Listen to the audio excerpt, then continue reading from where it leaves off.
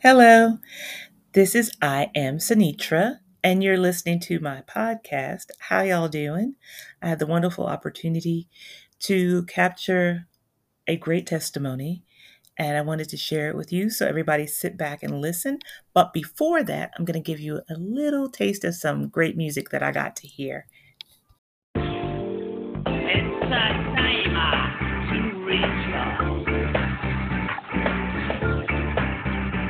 Brothers and sisters, Hello. Thank you guys for listening. You are listening to Sinitra, and I am Sinitra, and this is my podcast. How y'all doing? So, as I think you guys may have learned over the past couple of podcasts, I love great people. I love meeting people. And it's interesting that I say that because I'm actually learning through this process that everybody is great. We all have some kind of greatness in us, no matter what. So, hopefully, one day I'll get to interview you. But on this day, I get to interview Mr. Larry Gould, a wonderful person who I accidentally got to meet. We were at an event that I had no intention of staying at or going to, and I ended up spending the whole time there, and I got to hear his story. So his story moved me so much, and not just because of your Harry Potter reference, that I took a risk, because although I might sound very social on here, I'm not. I took a risk, and we spoke after, and I asked him if he minded if I could interview him so that we could talk about his story. So I'm going to let him introduce himself, if you don't mind. Oh, absolutely don't mind. Hi, Sinitra, and hi everybody who's listening. My name is Larry Gould, and like Sinitra said, I had the opportunity to meet her a few weeks ago, unexpectedly, and I look forward to sharing a little bit about my story. I'm not from America. I came here, and there's one of the wonderful things I love about the United States is there's so many American adventure stories, and I'm happy to share mine today. I love that. And it's funny. I love that you said you're not from here because, so I'm from the North. So I used to have a Northern accent, and now it's a Southern accent. And people, when they hear a certain accent, they sometimes already have a certain perception of how you are and how you're going to be. So I don't know what your accent automatically brings me to professionalism. When I hear like a British or English accent, I immediately, no matter what, it's like classy, professional, clean, and hats, really nice hats. So, Sinitra, that's funny that you say that, and I'm very glad that people have that misconception about British people, and I do everything I can to take advantage of it. And I do everything I can not to expose the myth that all people with British accents are educated and sophisticated. yes. Oh, it's James Bond, like you want to say it. So, all right. So, one of the purposes, the main purpose, I have three missions in my podcast. I had saw a thing a long time ago, and it talked about generational curses, and those usually carry things like single mom, poverty, and things like that. But one of them was not following your dream. And I thought, how powerful is that? That is actually a family constant in cases. Generationally, there will be family members who they worked their 9 to 5 and they loved their 9 to 5. Well, they loved it as much as they could be proud of having a 9 to 5 job. But inside, they had things that maybe they wanted to try that they never did. And for years, I've been talking about doing a podcast. So finally, it clicked for me to go ahead and try it and jump out there so that my daughter will jump out on her dreams and that her kids will jump out on her dreams. So, like I said, besides the Harry Potter, your story captured me because you actually left your home birth country and here you are here. So if you don't mind, from the rock star to who you are now and testimony. Well, let me straighten out that myth. I never was a rock star, but I was a wannabe rock star. In my mind, you were. Okay. So, well, I was born in United Kingdom in London to a working class family. So maybe that was one of the things that made it easy for me to leave my roots and try an adventure, because growing up in England in the 60s and 70s wasn't a whole lot going on. The weather's not that great. You may have heard the food's not that great in England, and it's pretty crowded and expensive. So when I got the opportunity to come to the United States, I came here and I felt like I had come to the promised land in a sense.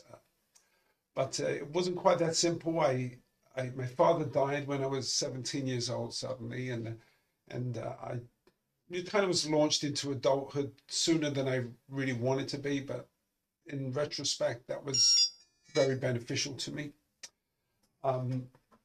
Having to grow up quicker than I had planned. But I played in bands. It was the 70s. It was a great time to be, young in London. It was the punk movement, and we brought you things like the Jam, the Sex Pistols, and the Clash.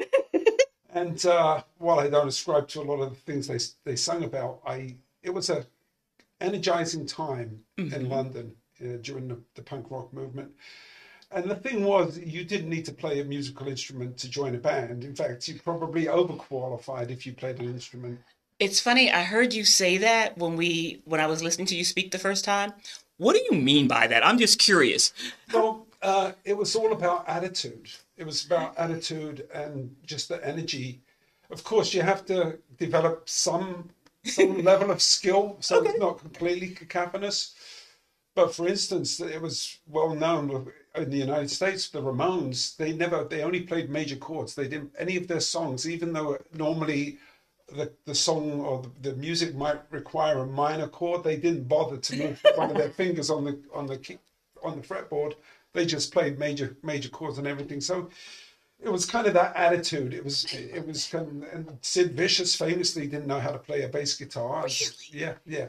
But he knew how to cut himself with razor blades and spit on the audience and things like that. It was more about the attitude The look. than the skill. But don't kid me. There's a lot of good musicians that came out of that. Mm-hmm. But it was true for me. I wasn't in a punk band per se. That wasn't really my thing. But there was nothing to do in England. There wasn't much job opportunities. So most young men joined bands. That's what we did, and that's I think why a lot of good music came out of England for several decades, and probably still does to some degree. But it's kind of like the Southern blues thing here in the United States. A lot of music and creativity comes out of a hard place, a painful place. I never thought about that. And I think it was the same was true for British musicians, especially in the 60s and 70s. There wasn't a lot going on, so they sang about it. That's how they emoted. That's how they got those feelings out of maybe a sense of despair, not knowing where true hope was.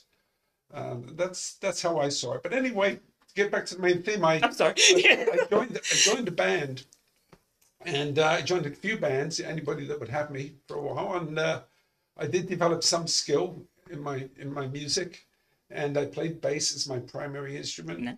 And so I got to play quite a bit. I toured pubs around London, doing cover music and things like that. And then I joined a band, an originals band, which is what I really like to do because I like the creativity of writing. And the singer went on a holiday, which you would know as a vacation, came over to the United States. And when he came back, he said to the band, he said, "Guys, we got to go to America. They just love English accents. There's a lot of young women there, and the pot is very cheap." Right? So two of us were stable, and I wasn't one of them. Okay. The two stable ones stayed in England, and me, the keyboard player and the singer, came over to the United States for me, it was seeking fame and fortune, but arriving here was just a wonderful experience. The weather was better. There was room to breathe. I moved to New Jersey. That's where we based ourselves out of. Which is hilarious because we would never say, "Oh, look at New Jersey, air to breathe." Well, it's all perspective. Right. It's more about where you're coming from. Yeah. It's the change. Yeah. So I like to say about my story that I think of it as how my life went beautifully wrong.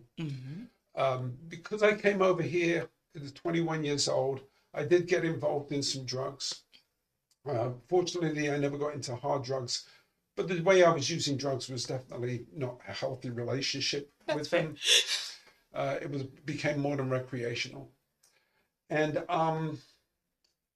So I started on my American adventure. We had fun. Of course, I was young. Yes, there was a lot of girls that liked English accents.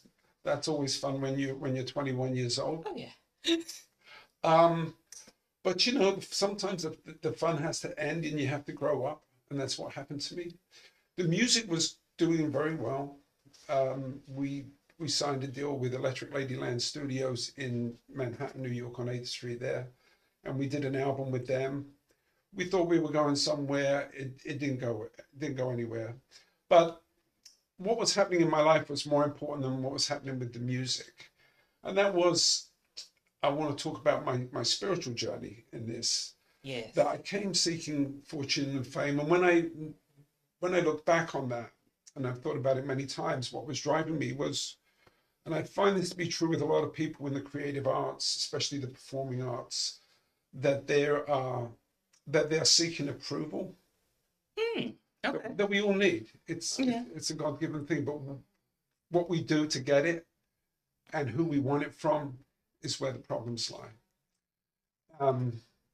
So that's what I came for, but I ended up with something much greater.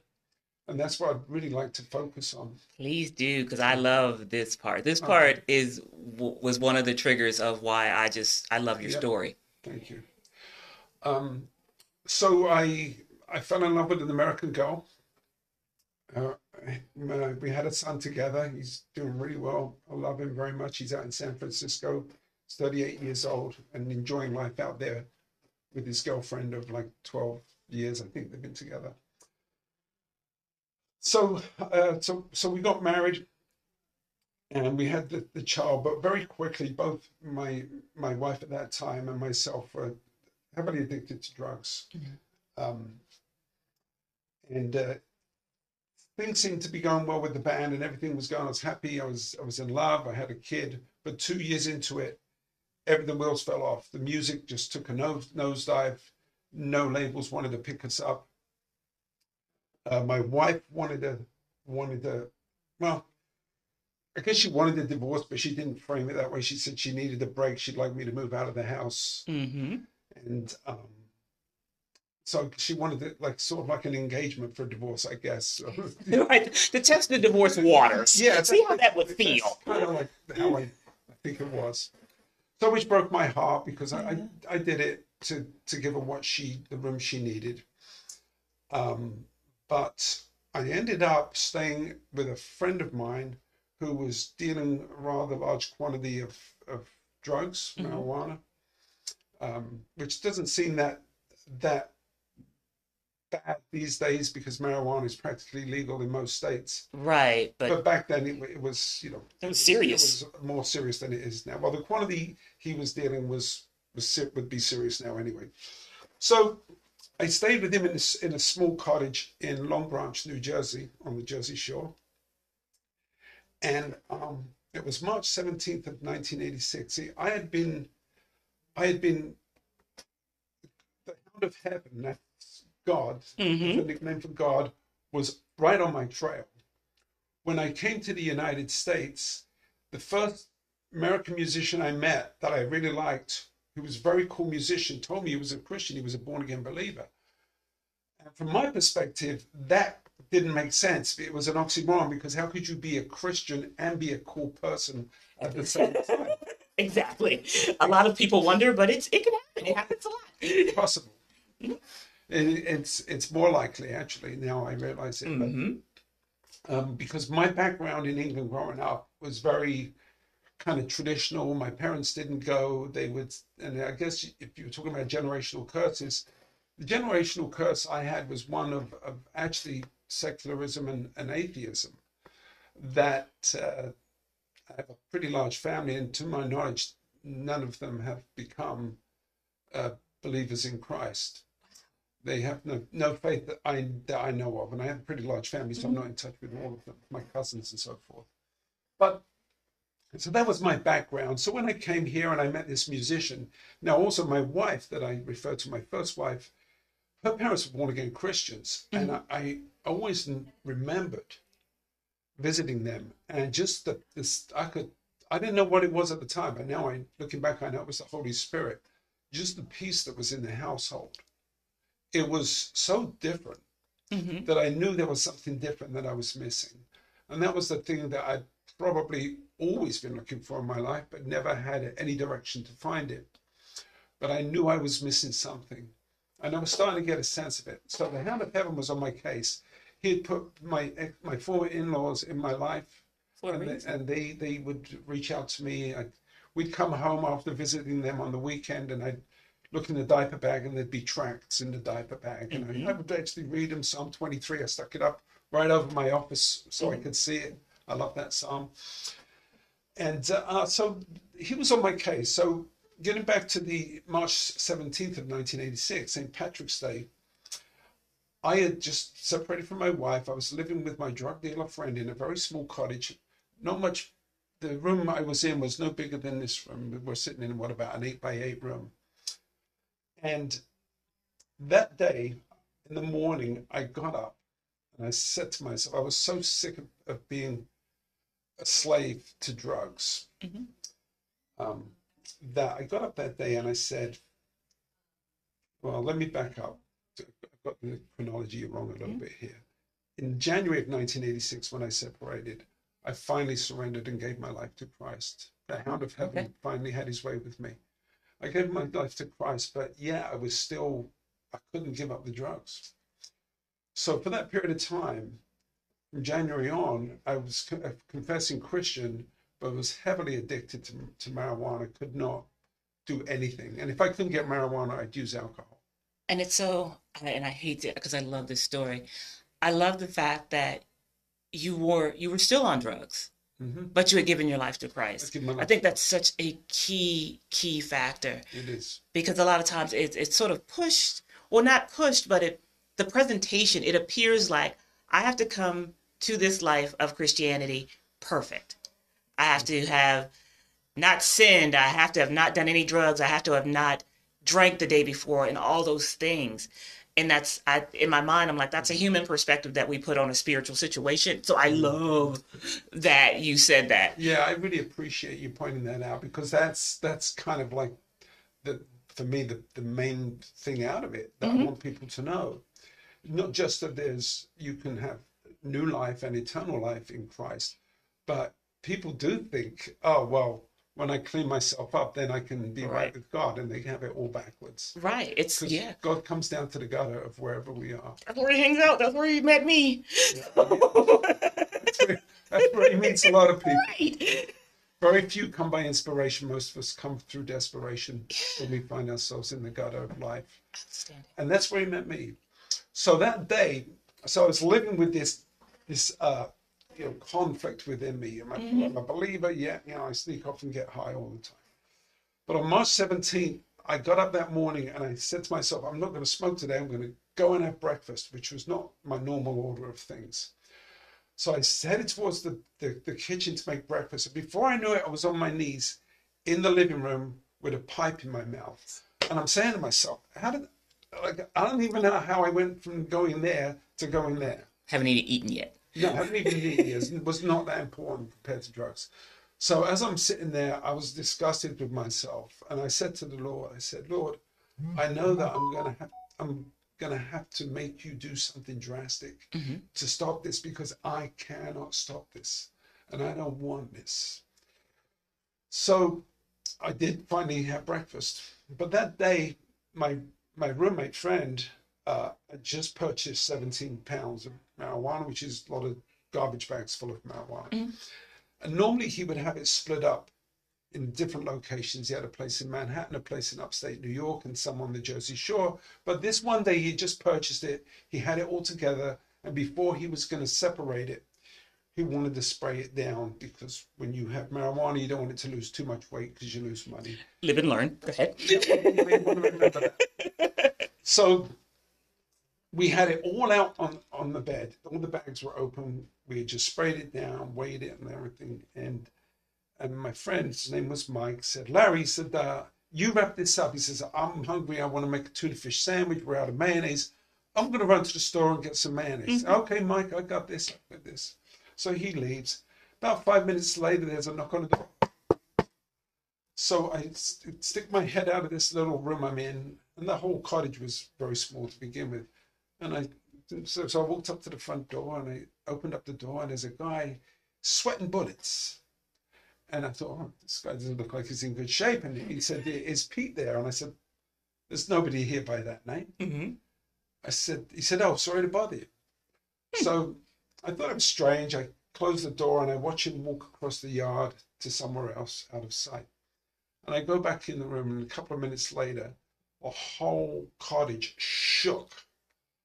And I opened the door to see the front door and the screen door in splinters laying across the living room. I didn't know what happened. Before I knew it, I had shut the door and put my back against the door to prevent them from coming in, because You're strong. You're young. No, I was in shock, and you don't think straight. These guys did a good job. They put the battering ram through the door. They made so much noise when they came through the door, it completely disoriented me. I didn't know what was. The next thing I knew, I was face down on the bed with a service revolver at the back of my head, pressed against my head, while they were handcuffing me. And normally, you would think, that would be terrifying. But it was in that moment I had tremendous sense of peace. I said to the Lord, I said, finally, it's over. I didn't remember right at that moment what I had told him when I was on my knees with the pipe. Oh, wow. But I put it together later. I go, wow, I actually prayed for God to do this. Didn't know that's how he was going to do it, but it's his thing. It's exactly right. God does things, but it was what I needed. It was actually what I needed. It was very painful. I did go away. I had a 3-year sentence. I got out early for good behavior, but they did actually get my friend, unfortunately, and he never repented. He was very bitter, and he died of cancer about 20 years ago. He was the subject, and they were able to apprehend him. But see, they had come looking for him. They didn't know I was there. Okay. I was gravy for the Monmouth County Task Force, but that's how God got me. That's how He cleaned up that part of my life, and I give Him all the glory and all the praise. It's a shame that so many people, you hear people give their testimonies about coming to the Lord, and it very often involves catastrophes and messes. And sometimes people give their testimony like the worse your life was, the worst, as bad as it could be, the testimony is better. Right. There's no glory for a person to screw up their life where they need to be at that point to meet Christ. But the fact is that Christ, like you said too, that's where God meets many people, is in the gutter. And my hope and prayer for what we're doing here today is that someone out there listening to this is that person in the gutter that thinks that they can't stand before God, right, or meet God, because God wouldn't want anything to do with them. And it's weird because I want people to know so many things. But one, your gutter looks way different from my gutter. Your gutter, everybody's thing looks different. Everybody's rock bottom looks different. Mm-hmm. So it's almost like, don't get caught up in the situation of what Larry's rock bottom was, because his is different from yours. Yeah. So do you want to be there, or wherever you're at, you can be met. He meets you there. That's his thing. He's not like when you go to the club and you meet the great guy, so you've got the great makeup on. He is, in my case, after you take he's there with the sweat clothes on, and after taking the makeup off, and he's for your true heart. Mm-hmm. The other thing, so I can put some even more perspective on this interview, when I got to meet Larry, it was at pretty much a business networking thing. So that was another thing that took me back, that during this whole business thing, here's this great, classy guy with a British accent giving a testimony. And I remember you said your son. So when you said your son this time, I thought I have to remember that, because I love the reason why you ended up giving your testimony, because your son had made a comment to you about what you were going to talk about. Yeah. You're gonna out me, huh? Only if you're comfortable with the out, because I thought no. Because my daughter gets me sometimes, and I act cool, Like, she didn't just correct me, but she really, she did. She rethought my brain, this child. So, I'll share that. Yeah, my son was saying to me, Dad, he said, you say you're a Christian, but you talk about politics more than you talk about Christ. And I'm like, I said, no, I don't. that's And then, but I went away, and I felt really convicted because I don't want him to think that about me. When I'm gone, I don't think, oh, my dad was more interested in who's going to be president than who's the Lord of his life. And he was right. And it's my prayer is that I hope your son gets to hear this. I'm sure he has no doubt what a great man you are. But when you get to hear your parents be real about their relationships, it makes them more human, and to me, almost more honorable.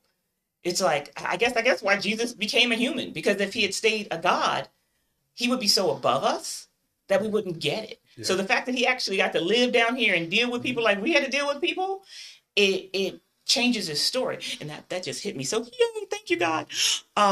More than that, and more than him coming down, I think about what he left. Would you leave that place? Would you leave the throne of heaven? I'll tell you something funny. And come down to this gutter? I got to go to Jamaica for the first time a few years ago with my daughter's grandmother lives in Jamaica. But she would come to Chicago, and she lived in the United States for years. At the airport, as I'm leaving Jamaica, I'm like, I don't understand how people leave here. I would never leave such a beautiful place. But I've got stuff to take care of in the United States, so I gotta go home. I've gotta do my fair just. Yeah. As promised, I will not take up much of your time. I do want one of your takeaways. What would you want the one person out there who hears this for their heart to hear?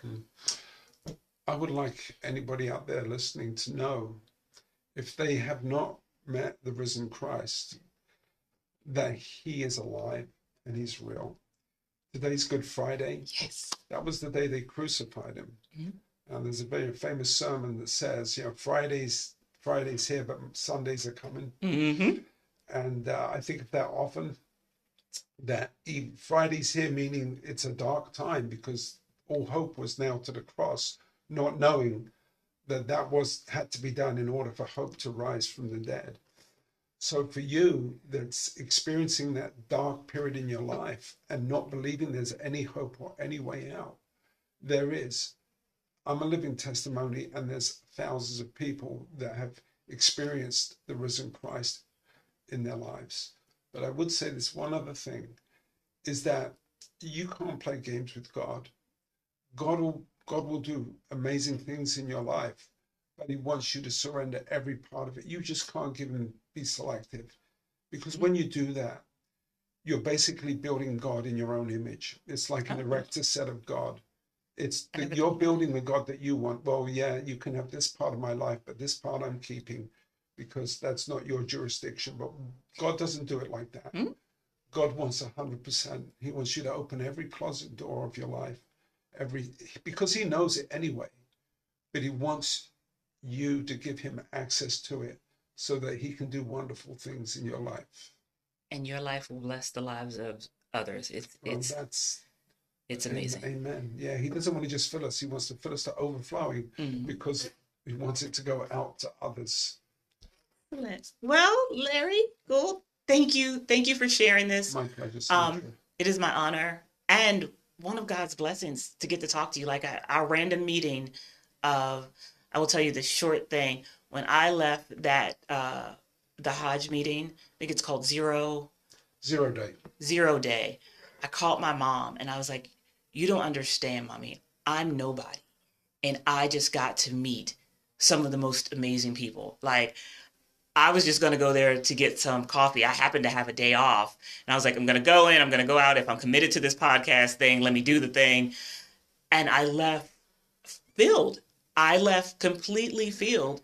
And it's because I opened, I believe, that part of my podcast, my life, to God and to his direction. Because this is not how I planned on. I planned on being Oprah, like you said, philosophical and deep, and it would just be me. But this is outstanding. So thank you. I appreciate your time. I honor your time. And I'm going to go ahead and say thank you all for listening.